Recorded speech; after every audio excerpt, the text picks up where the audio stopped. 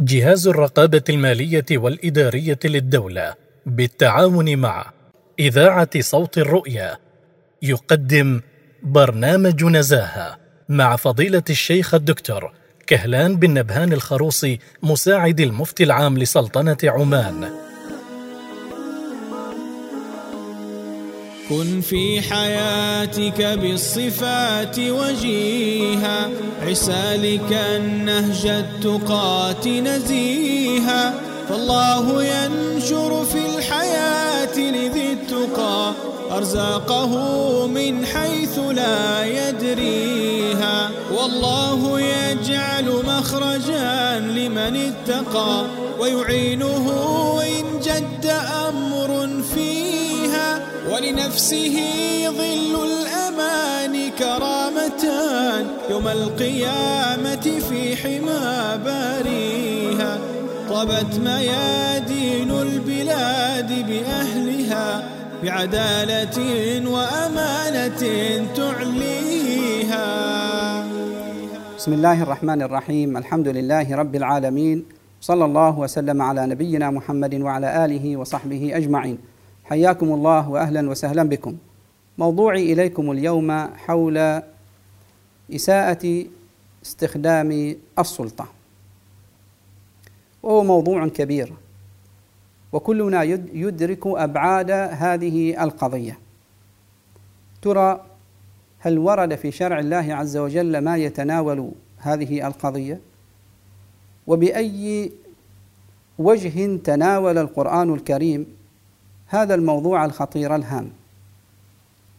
الحقيقة أنكم سوف تتعجبون حينما تلفتون أنظاركم إلى بعض ما ورد في القرآن الكريم مما يتعلق بهذا الموضوع، لأن تناوله لم يكن تناولا عاديا، إنه تناول تقشعر منه الجلود. فالله تبارك وتعالى يقول: وما كان لنبي أن يغل ومن يغلل يأتي بما غل يوم القيامة ثم توفى كل نفس ما كسبت وهم لا يظلمون. الغلول هو أن يخوض المرء فيما له فيه من شبهة حق، لكنه يأخذه بغير وجه حق، فيسيء فيه ويجور ويتعدى ويستأثر به وهو مجاوز لحدود ذلك الحق الذي أوتي إياه. ولذلك نفى الله تبارك وتعالى أن يكون هذا من خلال المؤمن، فقال: ومن يغلل يأتي بما غل يوم القيامة ثم توفى كل نفس ما كسبت وهم لا يظلمون. وهذا يأتي في نفس الإطار الذي يعالج فيه القرآن الكريم هذه القضية اجتثاثا لها من أصولها، فقد قال: ولا تعثوا في الأرض مفسدين، وقال: ولا تفسدوا في الأرض بعد إصلاحها. هذا رسول الله صلى الله عليه وسلم في مناسبة يلفت فيها أنظارنا إلى خطورة هذا الأمر حينما قال: من استعملناه على عمل ثم رزقناه منه رزقا فما أكله بعد ذلك فإنما هو سحت، والعياذ بالله.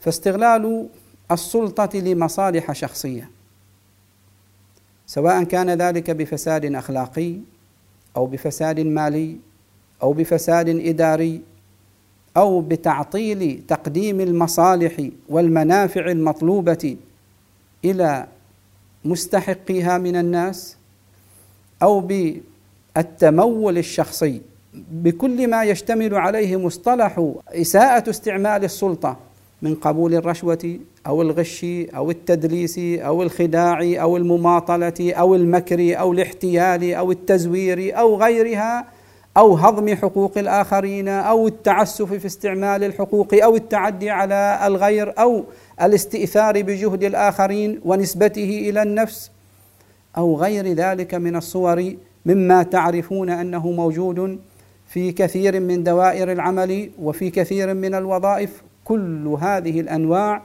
إنما هي من إساءة استعمال السلطة. رسول الله صلى الله عليه وسلم يقول: كما تعرفون جميعكم كلكم راع وكلكم مسؤول عن رعيته. فإذا كان البعض يظن أن إساءة استعمال السلطة إنما تكون محصورة حينما تعظم صلاحيات هذه السلطة فهو مخطئ، لأن حسن رعاية المسؤوليات التي تحت أيدينا كما بينها حديث رسول الله صلى الله عليه وسلم تكون لازمة علينا، واجبا علينا أداؤها، عظمت هذه المسؤوليات أو صغرت هذه المسؤوليات، فهي دوائر يتبع بعضها بعضا. وإذا ما انتشر في مجتمع المسلمين إساءة استعمال السلطة فإن مثل هذا المجتمع مؤذن بالزوال والتلاشي والانهيار عياذا بالله، وليس منا عاقل يمكن أن يرضى لوطنه ومجتمعه بمثل هذه العاقبة. نسأل الله تبارك وتعالى أن يهدينا إلى الرشد وأن يوفقنا إلى ما يحبه ويرضاه في سائر أعمالنا وصلاحياتنا ومسؤولياتنا وأماناتنا، إنه على كل شيء قدير. والسلام عليكم ورحمة الله وبركاته. كن في حياتك بالصفات وجيها، عسالك النهج التقات نزيها، فالله ينشر في الحياة لذي التقى أرزاقه من حيث لا يدريها، والله يجعل مخرجا لمن اتقى ويعينه إن جد أمر فيها، ولنفسه ظل الأمان كرامتان يوم القيامة في حمى باريها، طبت ميادين البلاد بأهلها بعدالة وأمانة تعلي